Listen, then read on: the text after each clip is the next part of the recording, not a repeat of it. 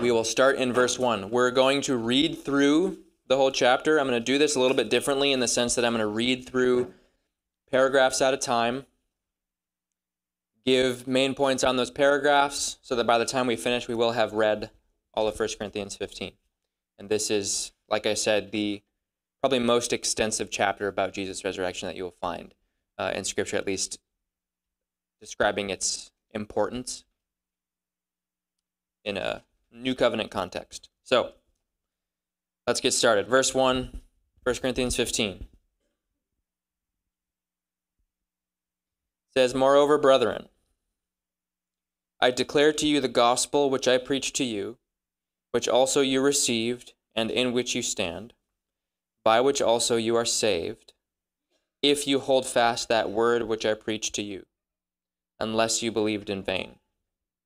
For I delivered to you first of all that which I also received, that Christ died for our sins according to the Scriptures, and that he was buried, and that he rose again the third day according to the Scriptures, and that he was seen by Cephas," that's Peter, "then by the 12. After that he was seen by over 500 brethren at once, of whom the greater part remain to the present, but some have fallen asleep. After that he was seen by James, then by all the apostles, then last of all he was seen by me also, as by one born out of due time." Okay. So what we're going to start with first is verses 1 and 2. This is Paul introducing the gospel. This answers the question, what is the gospel? What are the events that make up the gospel? First thing he states is that you are saved by this gospel if you hold fast that word which I preached to you. And then he says, unless you believed in vain. So it's possible to believe in vain. In other words, it is useless to believe in Jesus if the message is not the true message. That would be believing in vain. That's why he says you have to hold fast the word. A great cross-reference to write down is Jude, verse 3. Jude is just one chapter. So if you write down Jude chapter 1, verse 3, it states that we're to contend earnestly for the gospel or the word that was once for all delivered to the saints, which means we were given one message, one true message, and if we fight to keep that message pure and what it was meant to be, what it was originally given as, then that is the word that will save us. If the gospel ever gets twisted and people start sharing something that's a version of the gospel that's false, watered down, or diluted, then it would cause them to believe in vain, which is a very scary thing. That tells you people can believe in Jesus, but for nothing, if the gospel they believe is not the true one. So that's why the most important point, first of all, is that it is useless to believe in Jesus if the message is not the true message. Then he states the foundation of the true message in the next paragraph. That's verses 3 through 8. And the true message is that Jesus died, he says. He was buried. He rose again. And then proved his physical resurrection by showing himself to people alive. And he lists out the people that saw him. A good cross-reference for this is Acts chapter 1, verse 3. So if you look at Acts chapter 1, verse 3, I would like to read that, actually. Acts chapter 1, verse 3, it says that about Jesus, to whom he also presented himself alive after his sufferings by many infallible proofs, being seen by them during 40 days and speaking of the things pertaining to the kingdom of God. Many infallible proofs. In other words, Jesus wanted to make it obvious that he physically rose again from the dead.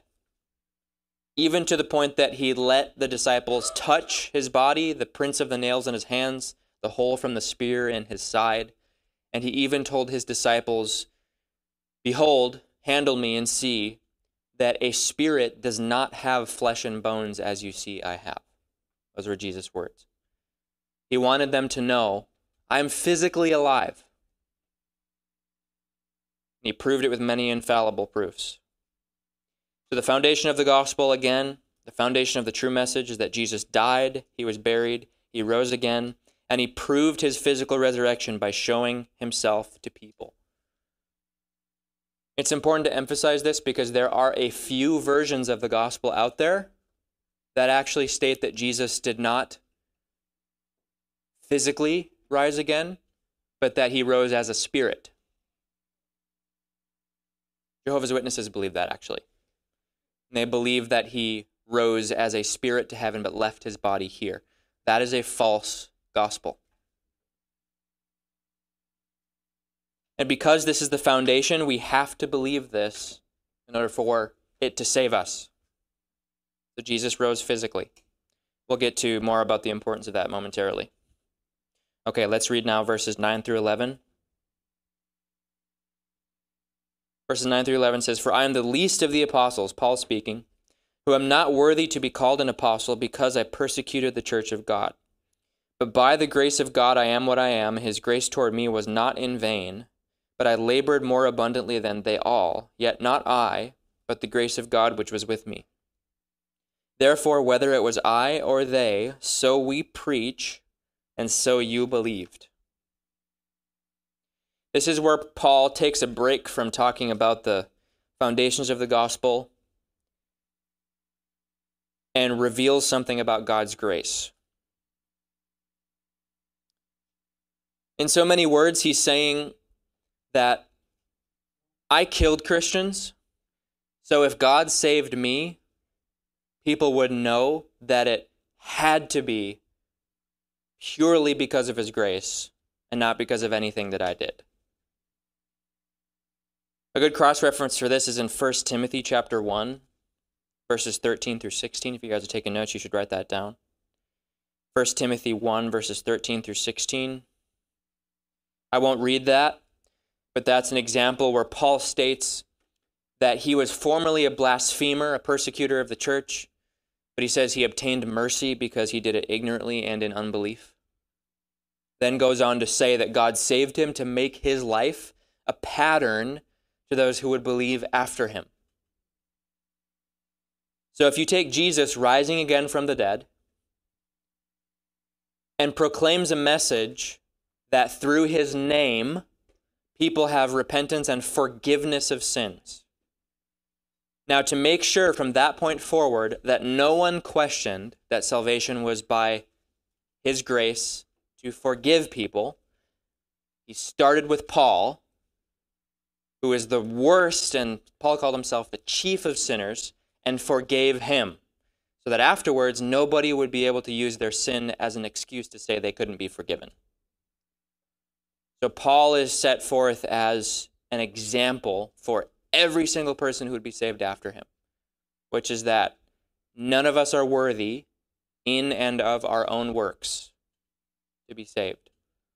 So Jesus rose. Well, first he died, and then he rose so that all of us, no matter the extent of our sin, could be forgiven. And that's what Paul sets as an example. You could summarize that, all of that, by simply saying, God chose Paul to highlight his grace and the power of the resurrection to change people. That's the point. God chose Paul to highlight his grace and the power of the resurrection to change people. There is no one who has a more extreme transformation than Paul, from who he was to who he became. He even goes as far as to say that he labored more abundantly than all of the other apostles. That's his way of saying he worked harder at preaching the gospel than anyone else. He also worked hardest at destroying the church before he was saved. So he's the furthest away from the truth as possible. Then he becomes the one who works hardest at advancing the gospel and the church. And he says this is by the grace of God. So God chose Paul to highlight his grace and the power of the resurrection to change people. Okay, now let's read verses 12 through 19. Now, if Christ is preached that he has been raised from the dead, how do some among you say that there is no resurrection of the dead? But if there is no resurrection of the dead, then Christ is not risen.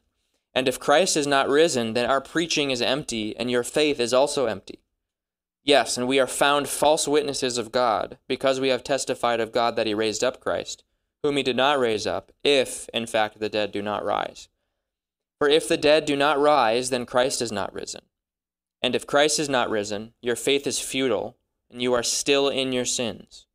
Then also those who have fallen asleep, or those who have died, in Christ have perished.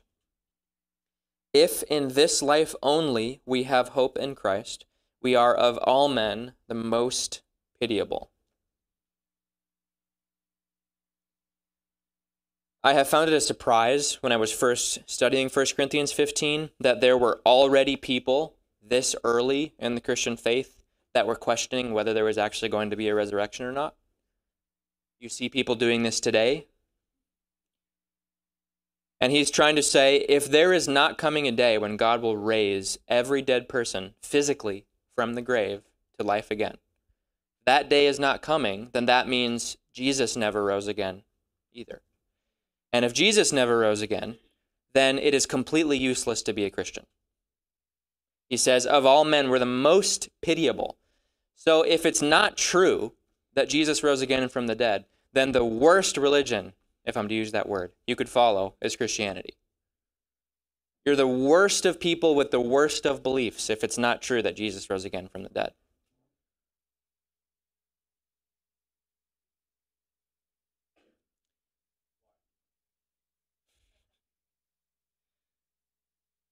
That's what verse 19 focuses on. Verse 19 is a great verse to keep in your memory too, actually. If in this life only we have hope in Christ, we are of all men the most pitiable. So the question of why it's the worst of religions is because if Christ isn't risen, then that means there is no such thing as a hope of life after death. And if there's no hope of life after death, then Christianity only helps you here and now for your earthly life. But when you think about it, there are plenty of other religions that let you do more pleasurable things and still have a pretty good life. Christianity asks you to give up everything for Jesus. But if he's not risen, then everything Jesus asked us to do is completely useless. Because everything Jesus asked us to do was with respect for eternity after you die.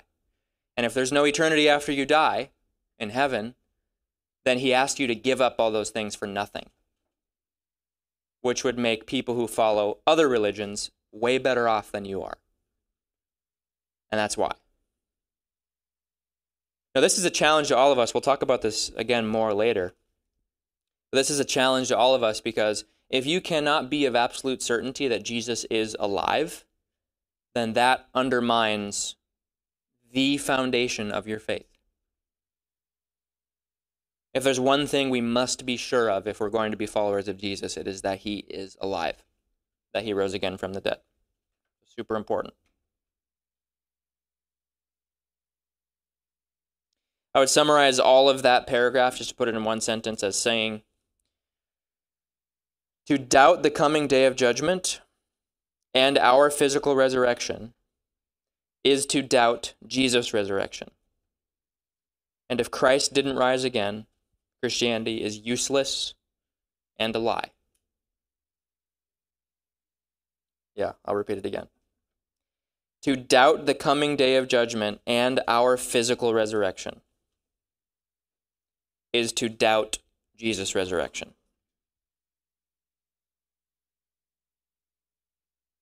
To doubt the coming day of judgment and our physical resurrection is to doubt Jesus' resurrection. And if Christ didn't rise again, Christianity is useless and a lie.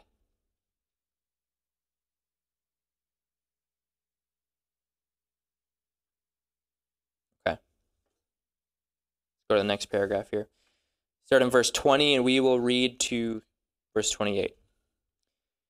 But now Christ is risen from the dead and has become the first fruits of those who have fallen asleep.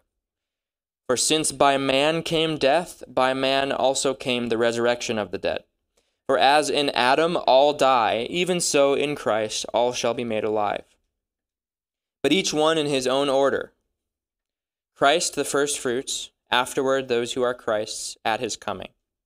Then comes the end, when he delivers the kingdom to God the Father, when he puts an end to all rule and all authority and power. For he must reign till he has put all his enemies under his feet. The last enemy that will be destroyed is death.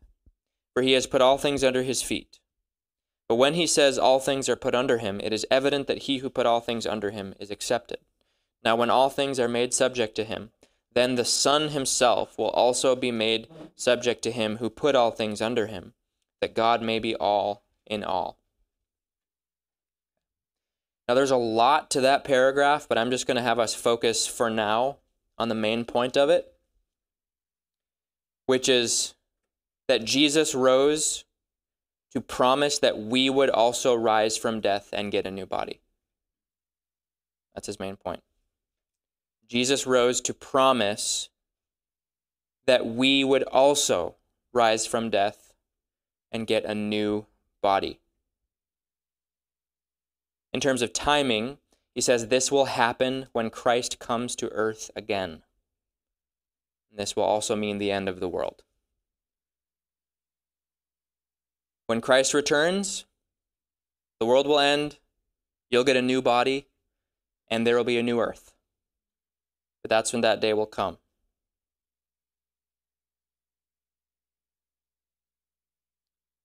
There is a verse in Acts 17. This one I actually would like to read. It's just coming to mind right now. Turn to Acts 17 real quick. We'll come back to 1 Corinthians 15 in a moment.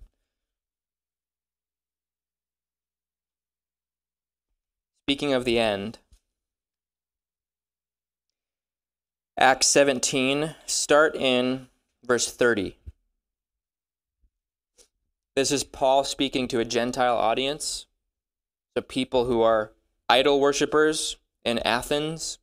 Verse 30, he says, teaching them, "Truly these times of ignorance God overlooked, but now commands all men everywhere to repent, because he has appointed a day on which he will judge the world in righteousness by the man whom he has ordained.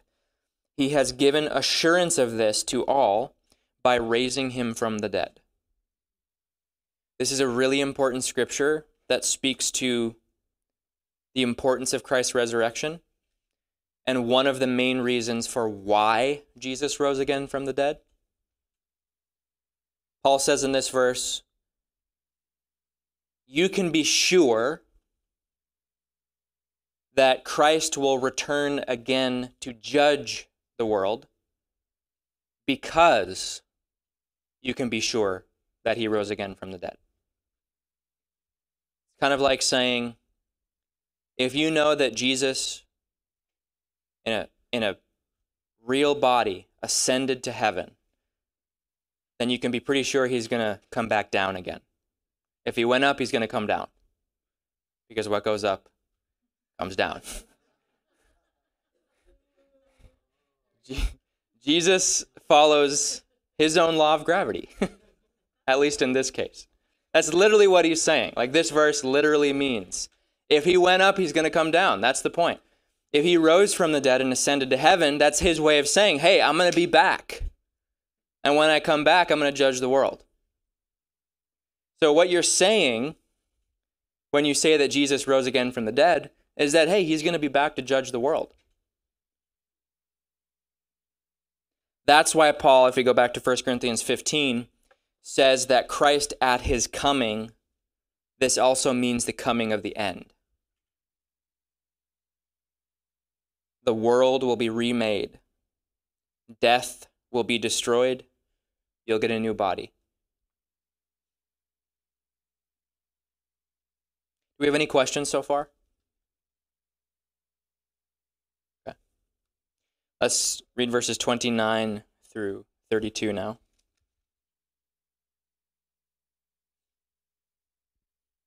It says, otherwise, what will they do who are baptized for the dead, if the dead do not rise at all?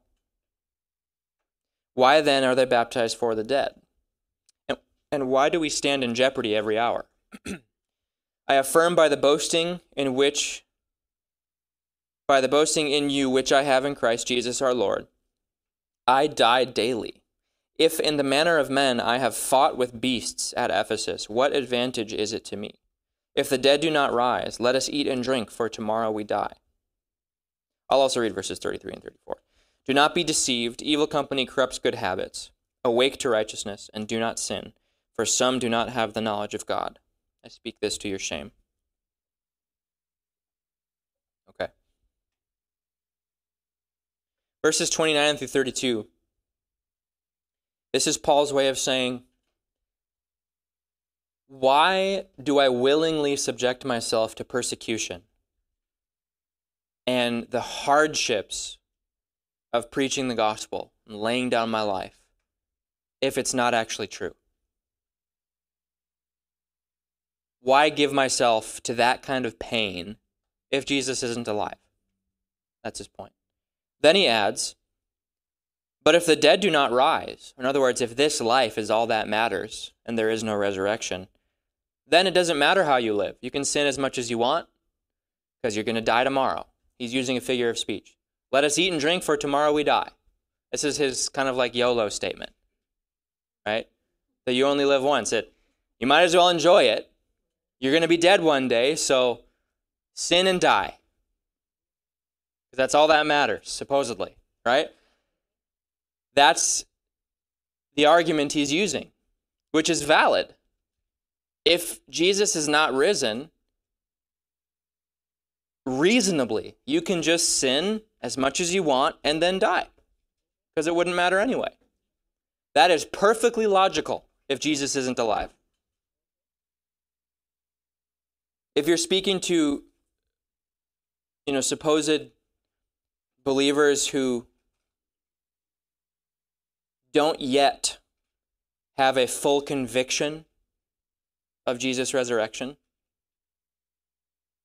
or maybe they don't really believe at all that he physically rose again from the dead. Maybe it was just a spiritual thing, or maybe it was just a story that was told to give people a picture of some kind of hope. If you're talking to a person who thinks like that, it is perfectly logical to tell them, well, it doesn't matter how you live then anyway. Just sin as much as you want and then die. It won't make a difference, right? But if Jesus is alive, then everything changes at that point. Then Paul describes what the change is. And that's in verses 33 and 34, which you just read. Don't be deceived. Evil company corrupts good habits. In other words, don't spend time around people who are going to doubt the resurrection and say that your actions don't matter. That's his point. Then he says, what you should do is awake to righteousness and do not sin. In other words, if a day of resurrection is coming, your actions matter, and there will be judgment for them. But if this life is all there is, then sin all you want. But if there is a resurrection and a judgment day coming, which there is, then your actions do matter. There will be judgment for them. So those two paragraphs, verses 29 through 32, and then verses 33 through 34, I would summarize those two in two main points. The first is that Jesus' resurrection gives us reason to accept persecution. In other words, it's not for nothing if we're persecuted for what we believe because we know it's real. Jesus' resurrection gives us reason to accept persecution. The second point, on verses 33 through 34, is that Jesus' resurrection gives us reason to stop sinning. If Jesus is alive, you will show that faith by accepting persecution and ceasing from sin. That's how you show it.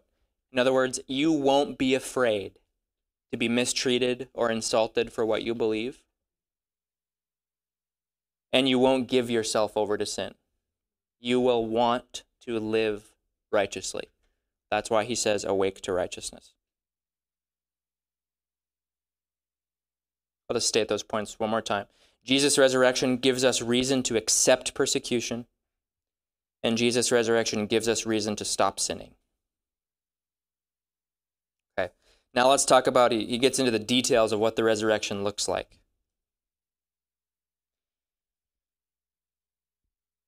We're going to read a larger chunk here, verses 35 through 49. It's all one thought. But someone will say, how are the dead raised up, and with what body do they come? Foolish one, what you sow is not made alive unless it dies. This is my favorite part of the whole chapter. And what you sow, you do not sow that body that shall be, but mere grain, perhaps wheat or some other grain. But God gives it a body as he pleases, and to each seed its own body. All flesh is not the same flesh, but there is one kind of flesh of men, another flesh of animals, another of fish, and another of birds. There are also celestial bodies and terrestrial bodies. But the glory of the celestial is one, and the glory of the terrestrial is another. There is one glory of the sun, another glory of the moon, and another glory of the stars. For one star differs from another star in glory. So also is the resurrection of the dead. The body is sown in corruption. It is raised in incorruption. It is sown in dishonor. It is raised in glory. It is sown in weakness. It is raised in power. It is sown a natural body. It is raised a spiritual body. There is a natural body and there is a spiritual body. And so it is written, the first man, Adam, became a living being. The last Adam, that's Jesus, became a life-giving spirit.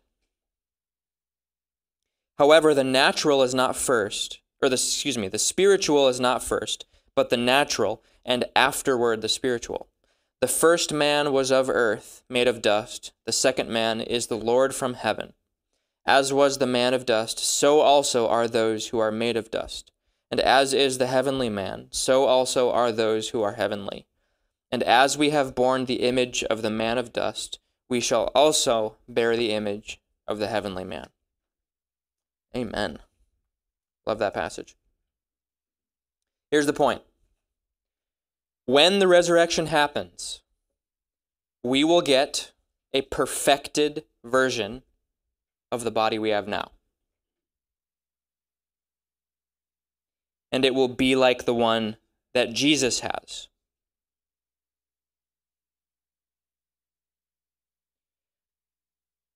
Another really good cross-reference for this is 1 John chapter 3. If you look at verse 2, 1 John chapter 3, verse 2, says, Beloved, now we are children of God, and it has not yet been revealed what we shall be. But we know that when he is revealed, that's his second coming, we shall be like him, for we shall see him as he is. You're going to look and be just like Jesus when he returns. Now, this is a great verse, just as a side note, to say that nobody, since Jesus ascended to heaven, has physically seen Jesus. People can have visions and dreams and stuff like that.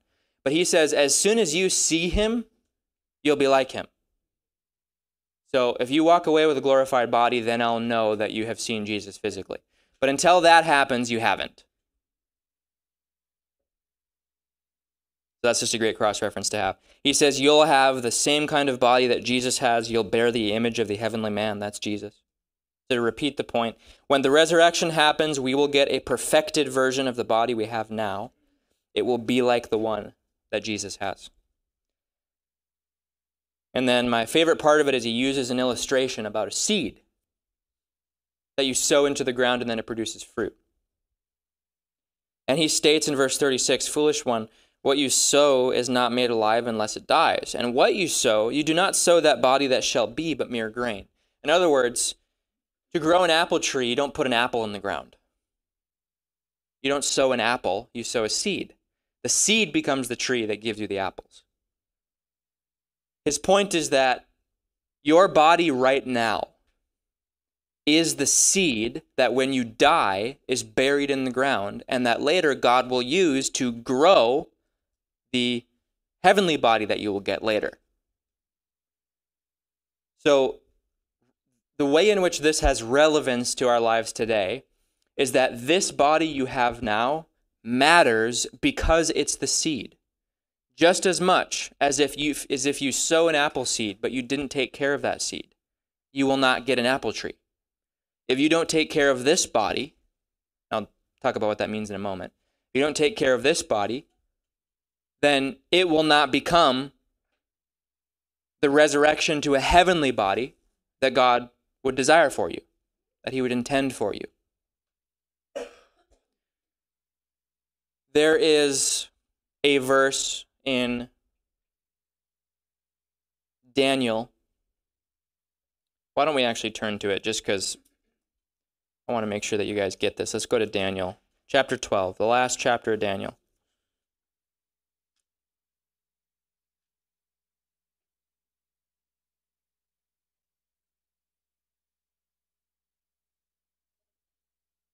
Daniel chapter 12, in verse 2.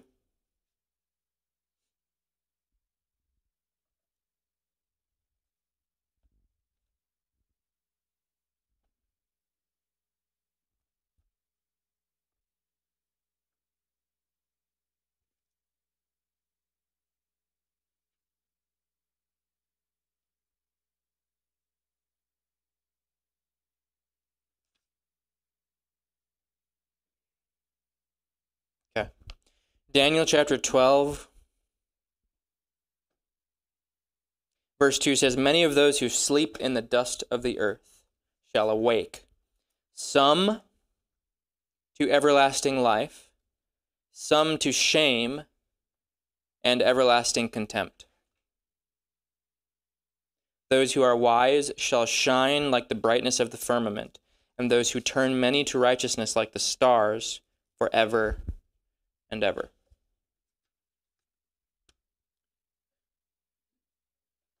To explain that verse, I'm going to give you one where Jesus said that there will be a resurrection of the just and the unjust.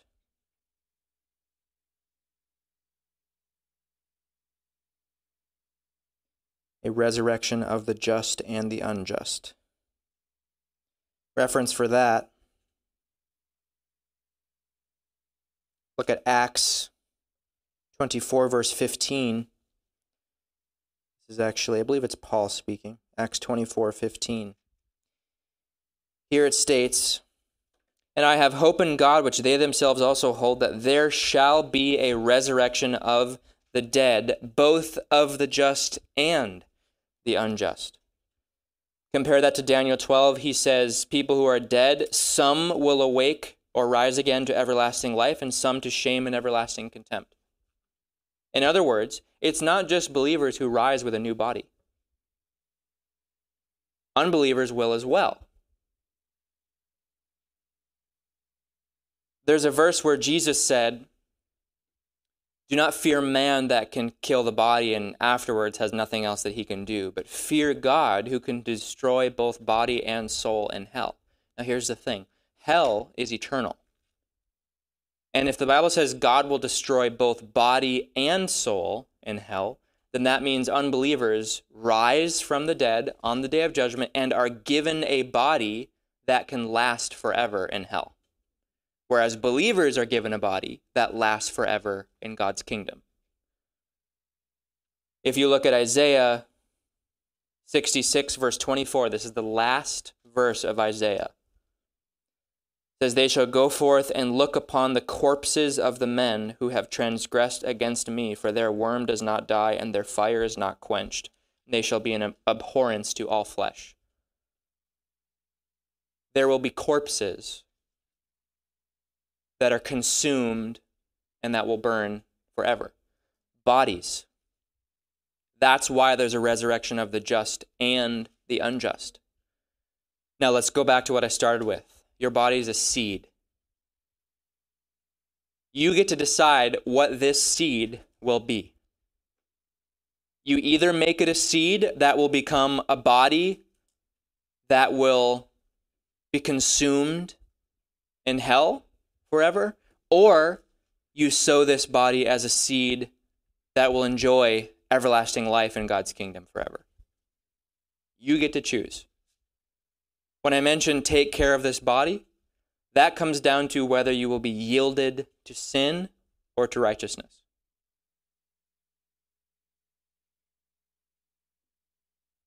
If you choose to, as the gospel calls us, turn from sin or repent, believe in Jesus and obey his word, what you are doing is turning your life, your body, into a seed that when you die will become the image of the heavenly man. You'll be with Jesus and like him forever. If you don't repent and turn from sin, believe Jesus and obey his word, then you sow your body as a seed that will become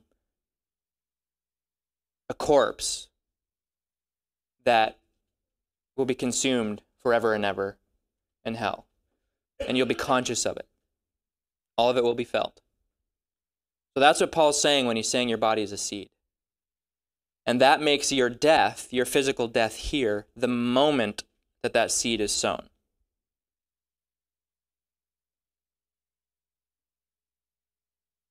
That's why our actions matter. That's why the resurrection has relevance to everything that we do. Because you are turning yourself into the seed that will be sown into the ground when you die.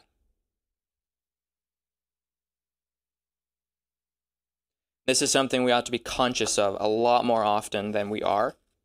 Not just for your own life, but with regard to the lives of others as well. If we care about people, we will want people to know this. That what they do with their body matters. There will be consequences. There is a day of judgment.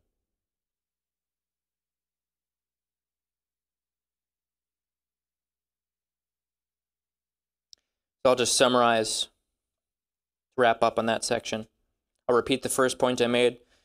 When the resurrection happens, we will get a perfected version of the body we have now, and it will be like the one that Jesus has.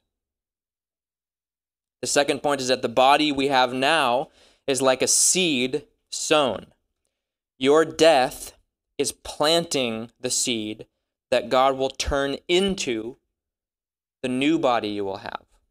That new body will either be in God's kingdom or it will be in hell. And both are forever. Okay. Let's look at verse 50. Verses 50 through 55. He says, "Now this I say, brethren, that flesh and blood cannot inherit the kingdom of God, nor does corruption inherit incorruption. Behold, I tell you a mystery. We shall not all sleep, but we shall all be changed in a moment, in the twinkling of an eye, at the last trumpet. For the trumpet will sound, and the dead will be raised incorruptible, and we shall be changed. For this corruptible must put on incorruption, and this mortal must put on immortality. So when this corruptible has put on incorruption, and this mortal has put on immortality, then shall be brought to pass the saying that is written, Death is swallowed up in victory. O death, where is your sting? O Hades, where is your victory?" So Paul just kind of gave it away. But verse 55, that's Hosea 13:14, that is the Old Testament Easter egg of 1 Corinthians 15. So if you ever figured it out in Hosea 13:14, when reading Hosea, without having read 1 Corinthians 15, then you solved the puzzle. Congratulations. But otherwise, we have the answer key. So, the point for verses 50 through 55, he's describing how resurrection day will happen.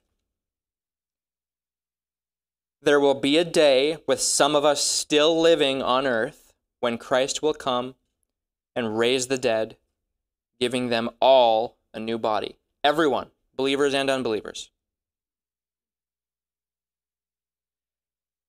But for those who are still alive, he will change the bodies of the living into the new body.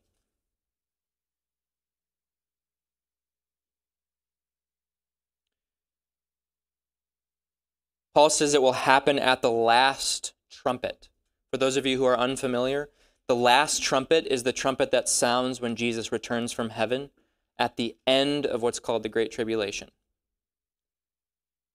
So after the world has undergone the judgment and the wrath of God, the globe itself, Christ will return from heaven. There'll be a blast of a trumpet.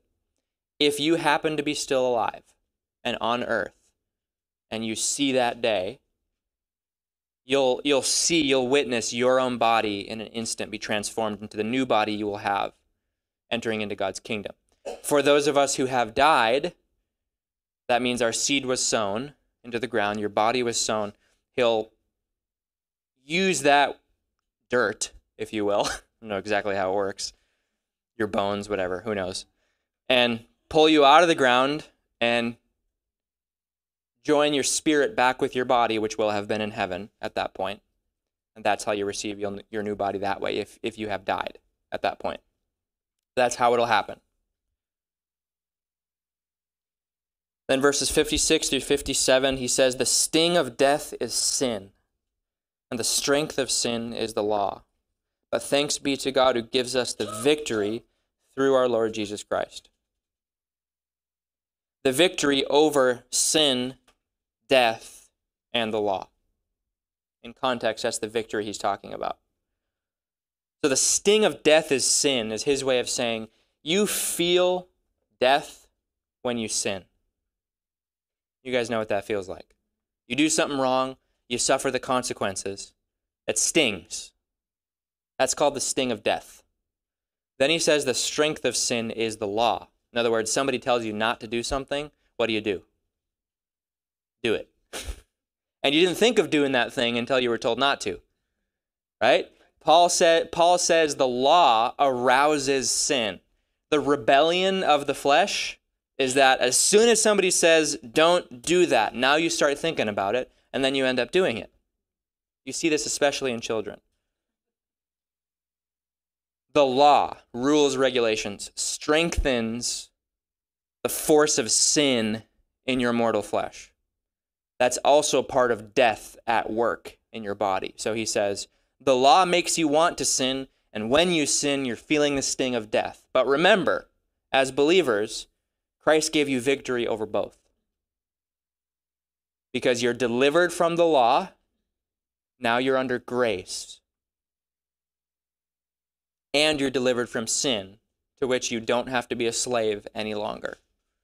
You can live a new life in a habit of righteousness rather than a habit of sin. And you can do righteousness out of appreciation for God's grace rather than out of the obligation of a rule, commandment, or regulation. Being in grace and being delivered from the slavery of sin, we're experiencing the victory that Christ gave us. You might feel a little bit of the sting of death. In fact, you will if you sin. But remember, Christ won the war to defeat death. That's the point. You may feel the sting of death now, but Christ won the war to defeat death. And read verse 58. This is what he finishes with. This is his crescendo, his conclusion. Therefore, my beloved brethren, be steadfast, immovable, always abounding in the work of the Lord, knowing that your labor is not in vain in the Lord. Amen. I love that conclusion. Be steadfast, be immovable, always abounding in the work of the Lord, knowing that your labor is not in vain. In other words, obeying God is never a waste of time. Every single action of obedience to God that you take will have a reward for it eternally. Nothing that you do for Christ goes to waste. All of it has relevance for eternity. None of it is wasted. So he says, be steadfast, immovable, and always abounding in the work of the Lord. In other words, stay strong. Don't let anyone move you away from your faith. And always abounding means always increasing. Keep going. Don't give up. Never give up on doing God's work, because it all will have a reward, and it all will mean something for eternity. There's 2 verses that talk about it, but there's one in particular in Jesus' words where we're told that every single good work that you do for Christ has a specific reward for it. It even goes down to saying that giving a believer who's thirsty a cup of water in Jesus' name has a reward for it in heaven.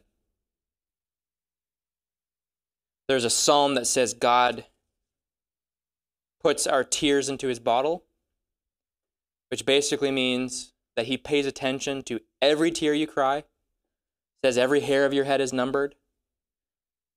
He's into the details. And he sees everything that you do. Every good work that you do in his name has a reward for it. And that's something that we can look forward to as believers.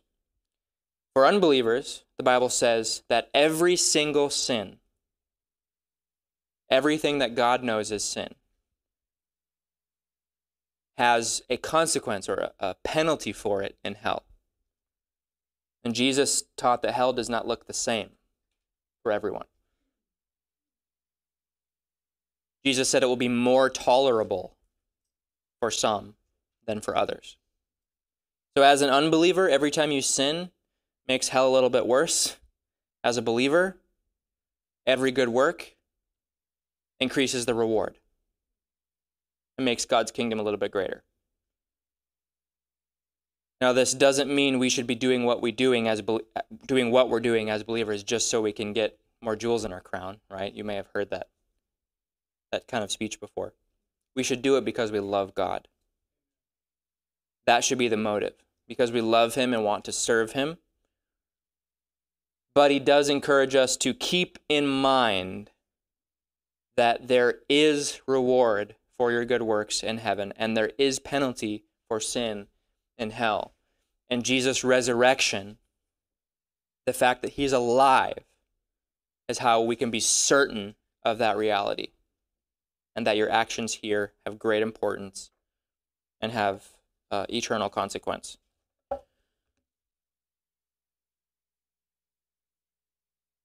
As an action step, what I would encourage you guys to do, I've just been asking myself this question. This has just been the past few days or so, thinking about this. Ask yourself, am I living like I believe Jesus is risen? Because you show your faith by your works, right? That's what James chapter 2 says. You show your faith by your works. Now, if you guys remember, we went over this. Who can tell me the 2 things that Paul said were evidences in this chapter that a person believes the resurrection is real?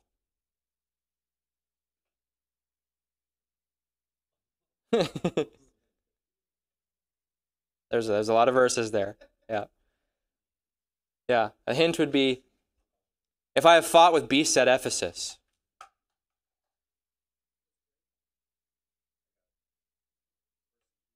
Yep.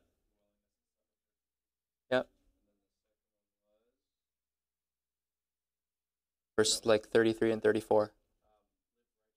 Yep. Exactly. He said persecution and then not sinning or living righteously. Which means if you believe that Jesus is risen, you won't be afraid to be persecuted. And you'll preach the gospel and you won't care the backlash you get for it. Second thing is that you'll want to stop sinning and you'll live righteously. Those are the 2 things, at least, that Paul mentions explicitly in 1 Corinthians 15 that are set forth as examples proving that a person believes that Jesus is risen. Now, your faith or your belief can grow. The level of your conviction can increase. But you know that your belief is growing when you're standing for your faith more without fear of backlash for it, and you will continue to repent from sin. So when I encourage you guys to ask yourself the question of, am I living like I believe Jesus is risen? It's another way of asking yourself, am I continually turning away from sin?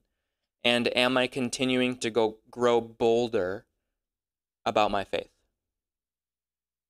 If your boldness about your faith is growing, and if your repentance from sin is increasing, that's showing that your belief is being strengthened.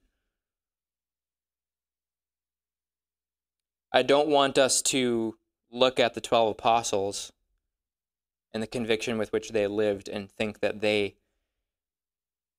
were somehow given a special advantage. Because if anything, if God looks at us and knows that we live with a boldness of faith without having seen Jesus physically, that actually shows that our belief might be a little bit stronger than the apostles was. Because we have believed without seeing, right? Jesus said it's blessed if you do not see and yet believe. That means we actually have an advantage the apostles didn't have. Because they saw, we didn't. I just want to read you this scripture real quick out of 1 Peter. This kind of sums this up really well. 1 Peter chapter 1, verse 7, starting there, says that the genuineness of your faith, being much more precious than gold that perishes, though it is tested by fire, may be found to praise, honor, and glory at the revelation of Jesus Christ, whom having not seen, you love. Though now you do not see him, yet believing, you rejoice with joy inexpressible and full of glory, receiving the end of your faith, the salvation of your souls. Don't yet see him, but believing, you rejoice, receiving salvation. That's just good cross-reference too to keep in mind. I'll just finish with, again, as a reminder, ask yourself the question, am I living like I believe Jesus is alive? And if you know you can improve in that belief, which we all can, then take steps to progress, take steps to grow, and realize you have a privilege, you have a blessing for you, having not yet seen Jesus. That's something that the apostles didn't have. Remember that your actions matter, that your actions have consequences, and don't let death cause you to lose hope. Somebody close to you passes away, their death is just a seed that will eventually grow to become the new body that they will get when Christ returns. That they chose, right? They chose the body they will have. So live like you believe.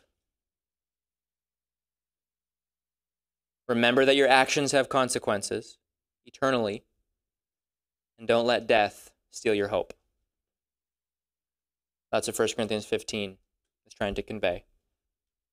Any questions before we end? It could be about maybe a verse in 1 Corinthians 15 that was confusing to you also. No.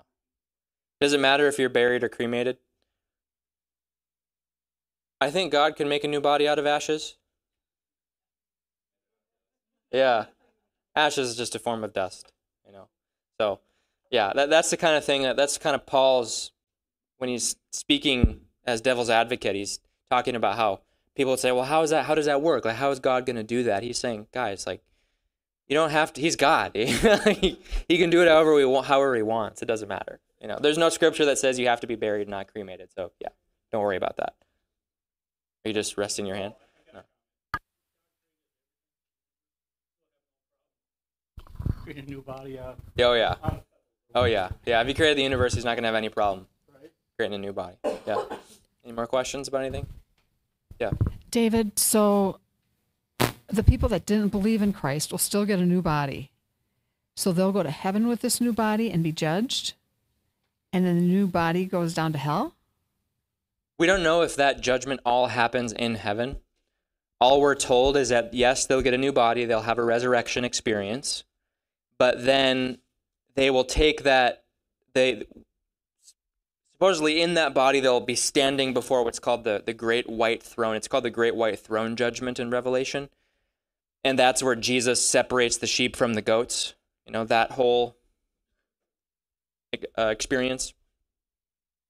But we don't know the specific details. All we know is that people are resurrected. Jesus separates them. Some are cast into the lake of fire. Some are received into the kingdom of God. But everyone will have a new body. Now think about, we don't know exactly what the new bodies of those who go to hell will look like. We don't know if they'll, what exactly what they'll be like. But think about being an unbeliever, and everybody gets a body. Believers get a new body, and you get a new one, and you have to take that new body into hell. Yeah, that would be very sad. Be a very sad day, you know, especially knowing that you could have taken that body into God's kingdom and lived forever with Him. You know, yeah. David, when I was a little girl and things are going on inside my home, I would look out I'd look out my window and face the driveway, and there's a sugar maple over there. And I believe I saw Jesus. So what was I seeing as a little girl if I didn't see him? Because I'm not like him yet. Yeah. You could have seen an angel. You could have simply imagined Jesus. You could have seen some kind of, spiritual vision. But when we're talking about seeing Jesus, we're saying like with the naked eye, seeing him physically.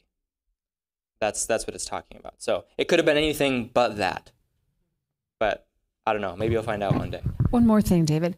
I believe he came for me because of that. Is that truth? I don't know. Okay. I'll talk to him when I get there. Thanks. Yeah. Yeah. So you said that no one has ever seen Jesus until since he's risen to heaven. What about Paul? I guess he was kind of blinded, but it was Jesus talking to him from heaven. And he said in 1 Corinthians 15 that he saw him. Yeah. So that, you see my confusion? Yeah. So Paul says, I saw him. But if you look at the account, all that Paul saw was a light. So he's referring to the light as him. But then it says he heard his voice. So if you look at the account in Acts 9, all it says is there was a light shone from heaven that blinded Paul, and he heard a voice of Jesus saying, Saul, Saul, why are you persecuting me? Plus he was blind. So yes, he was also blind. Yeah. Yeah. Why we're going to need a glorified body because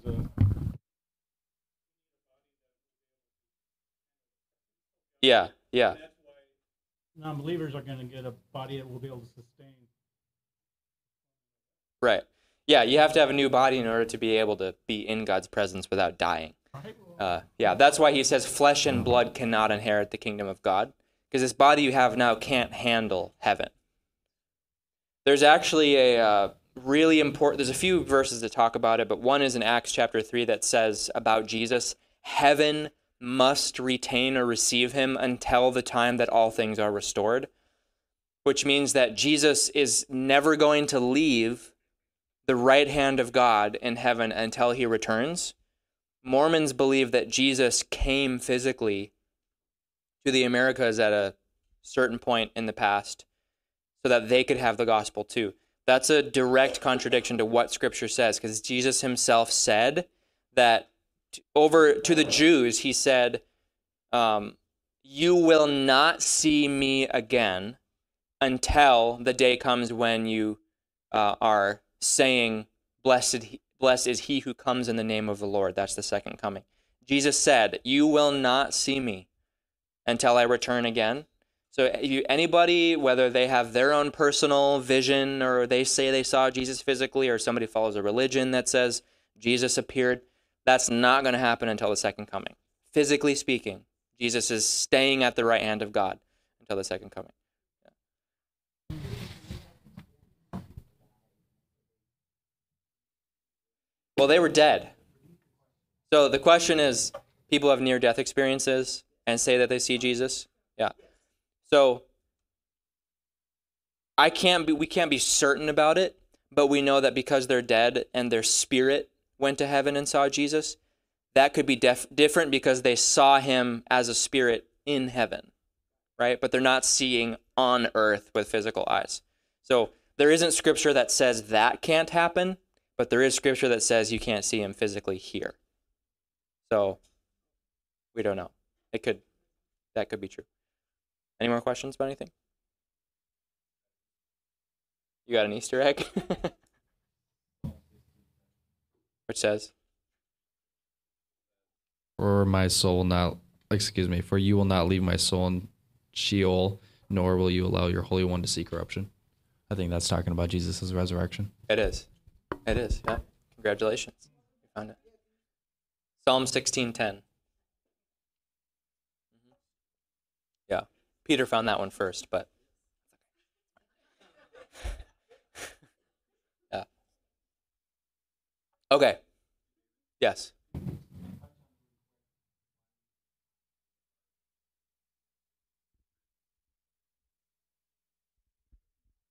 Yeah, why shouldn't you go to your experiences to determine truth?